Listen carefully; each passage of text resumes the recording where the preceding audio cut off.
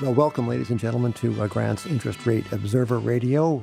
I am here this morning. It's still morning, I think. Yes, it's still morning. I'm here with Eric Whitehead at the controls. He is our sound engineer, and the great Evan Lorenz, analyst par excellence, is sitting directly across from my cluttered desk. Good morning, Evan. Good morning, Eric. And good morning, ladies and gentlemen. I am Jim Grant. We are here today to, I think we'll talk about risk, Evan, in its many interesting forms. And we are going to see what we can do to clarify things and maybe think of an investment idea or two. I don't know. It depends what turns up. But first, a word from our sponsor, who happens to be me. Now, there is no bad time to subscribe to Grant's Interest Rate Observer. That is for sure.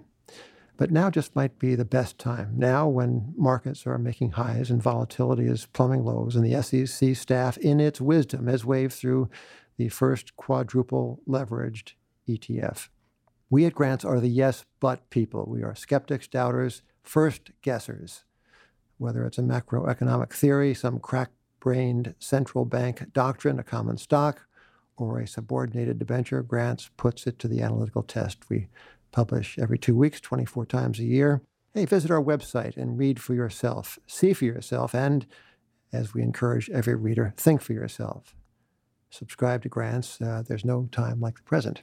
So, Evan, you handed me, before we sat down, a wonderful piece of commentary in the Times. It has to do with the algorithmicization, if that's a word, of the insurance business. Do tell what you have found. Sure. In yesterday's big read in the Financial Times, there's an article about insurance companies using algorithms to replace underwriters. And what really drew my eye is life insurers are now allowing consumers to submit selfies, pictures from their phones, and they'll underwrite life insurance based off of that. They'll look at the picture and see, are you aging well? What is your BMI? Do you smoke? How do you look? Do you have, I assume, a tan? I mean, do you look healthy? Do you look happy? Then they'll use all that information from the picture and that picture alone to actually underwrite a life insurance policy. Reminds me a little of mortgage underwriting in 2003, 4, and 5. No need to show up personally. Your agent would do, and no need also for scrupulous truth-telling on the application form. Not only that, but the economic models of that time actually ruled out the possibility of a nationwide real estate bubble. They said real estate's always a local market. It's never happened before. It will never happen.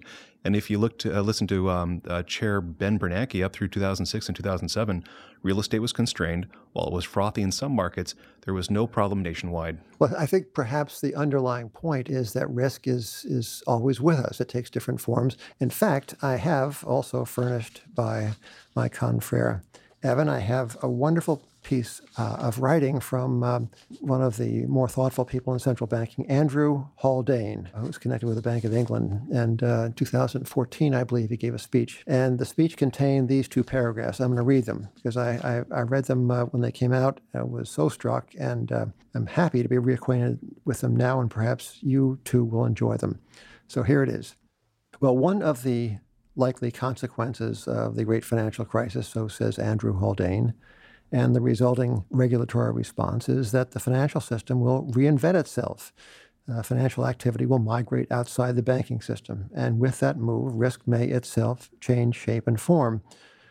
What previously had been credit and maturity mismatch risk on the balance sheet of the banking system may metastasize into market and illiquidity risk on the balance sheets of non-banks.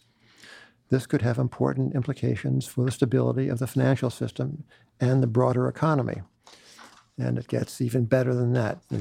So Andrew Haldane continues, with more activity outside the banking system and with the banking system itself better protected, the financial system and economy may become less prone to low-frequency, high-cost banking crises seen in the past.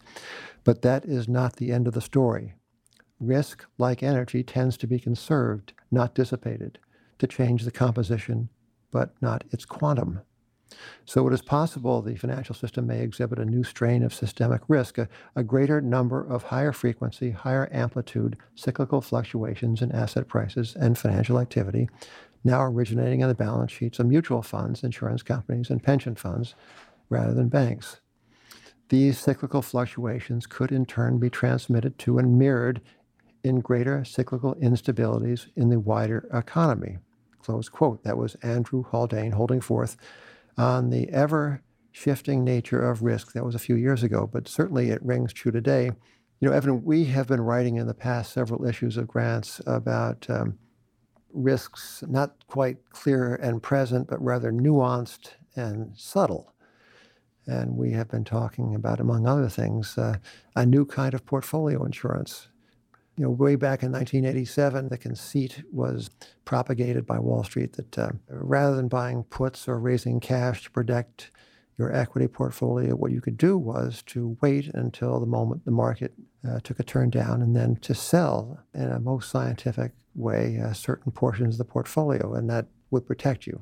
Timely and targeted selling. Well, that might have worked for some, but it did infamously did not work for all. And the market one fine day in October 1987 was down more than 20 percentage points. Do you see, Evan Lorenz, do you see signs that people are leaning too heavily on gimmicks, on new techniques that they think are going to neutralize risk that will keep us all safe, when in fact we have all been behaving as if we are going to wind up in a ditch someplace? Absolutely. Bloomberg had a headline today that the Harvard University's endowment single biggest public investment right now is a high-yield ETF. If that's not a sign of something, then I don't know what is.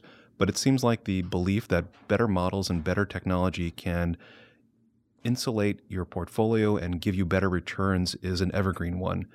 Today, one of the ones that we've written about is risk parity, which is the idea that you can leverage up a portfolio of super safe bonds because they're safe because governments issued them, buy some equities and buy some commodities, and somehow you'll get a better, lower volatility return stream than if you just own a 60-40 portfolio of stocks and bonds. From time to time in the long history of human affairs, people do invent things that improve our lives. In fact, the improvement in the human condition is one of the great threads of modern history. It certainly is undeniable with a look around the world. It's a world of wonders. So it's not as if we humans have not improved our lives. We have in countless ways.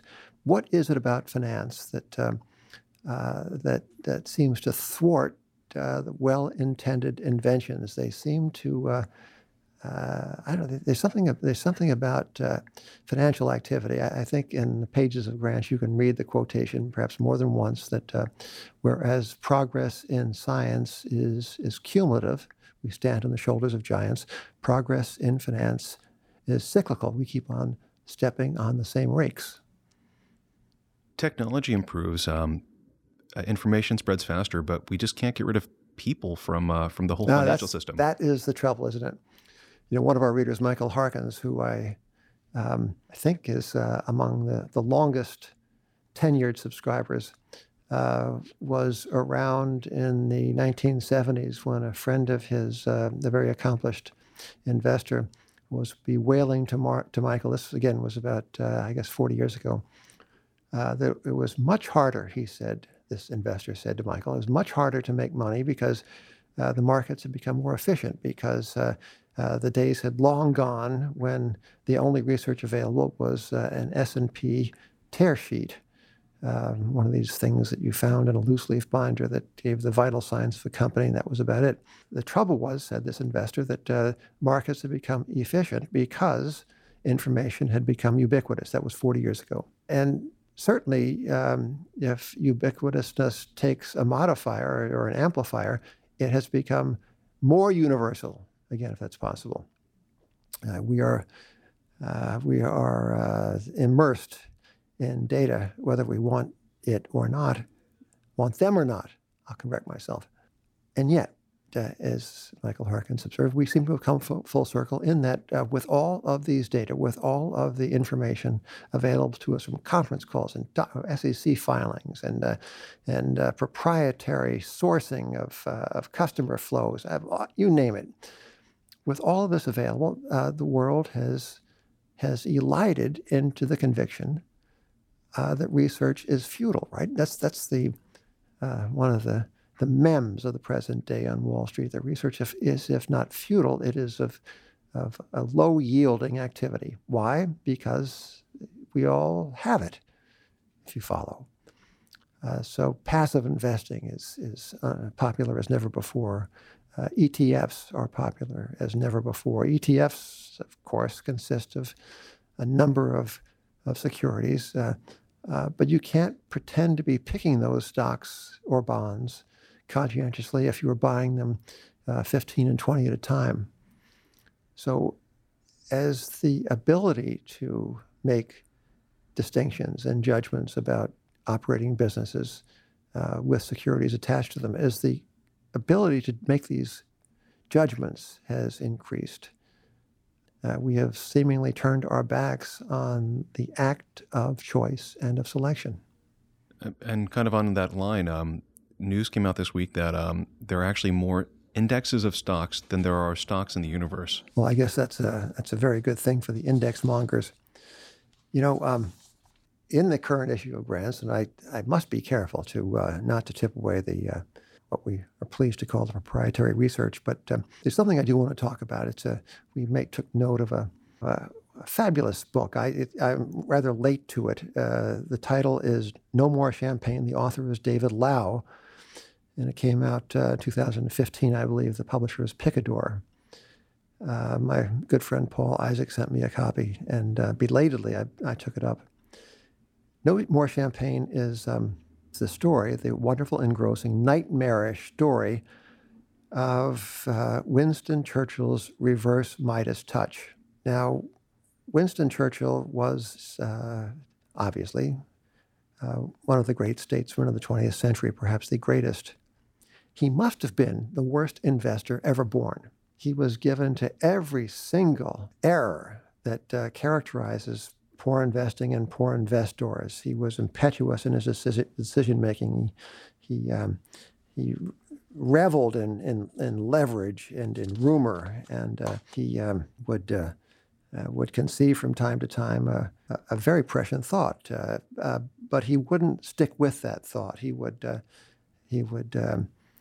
take a profit or sell to cut short a loss, and he would pay his brokers more than he paid his estate finally. But he was, my goodness, what a demonstration of human frailty, and what, by the way, a demonstration of how fallible is even the greatest human specimen. Churchill certainly being one of those great specimens.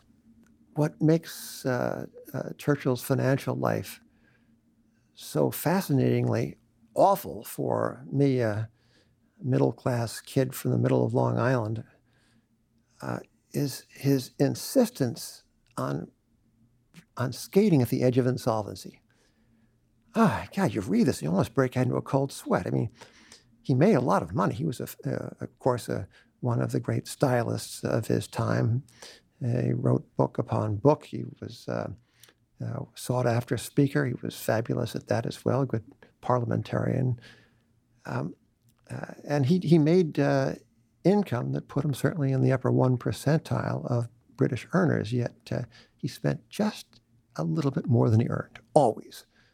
It's as if he was on a mission to almost become insolvent at all times. And I don't know how David Lau does it in this book, but he carries forward this narrative of financial risk-taking and near ruination through more than 300 pages. You often get appalled, but you're never tired. He ties in the politics with the personal financial narrative. It's a fabulous, engrossing, and horrifying read. And he kind of treats the biography of the British pound in a parallel fashion. You can see the debasement of the pound as Winston Churchill proceeds to debase his income and his net worth. It's some kind of Gothic read, Evan. I'll say that. I hardly recommend this book. It's wonderful. So what else? Here it is, the Wednesday after the Tuesday, which we go to press, and I think we are both to be commended for being upright. But I know something else is on your mind, Evan. Yeah, well, Churchill showed just how to buy and sell wrong, but it seems like that's not necessarily something unique to him. Right now, one of the most popular investment strategies is selling volatility in one form or another, whether that's buying an ETF that does it for you or selling puts.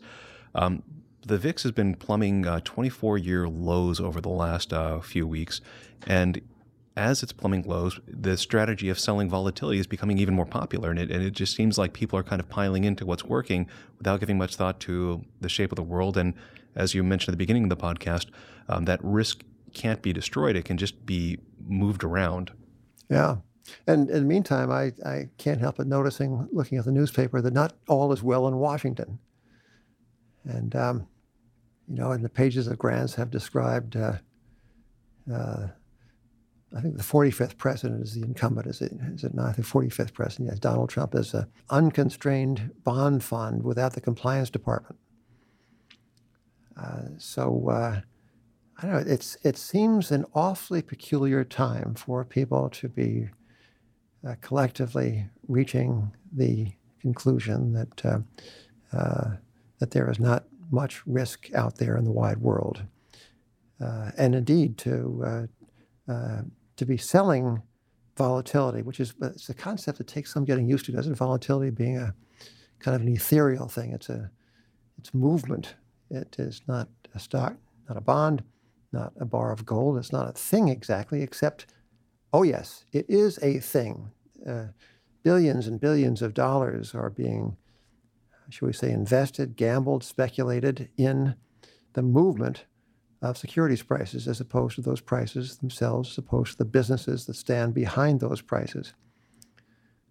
You do sometimes wonder, at least I wonder, where actually is the underlying. We know what the derivatives are. They make the headlines, but the businesses themselves somehow seem to have been pushed out into the shade. We have 2 weeks, Evan, to produce another copy of Grant's Interest Rate Observer. Can we do it? I hope so. Well, I can be more emphatic than that. Yes, affirmatively, we will. And in the meantime, we will talk to you from the studio in our area on the 6th floor of 2 Wall Street. So for Grant's Interest Rate Observer Radio, I'm Jim Grant, and I thank you for being with us today.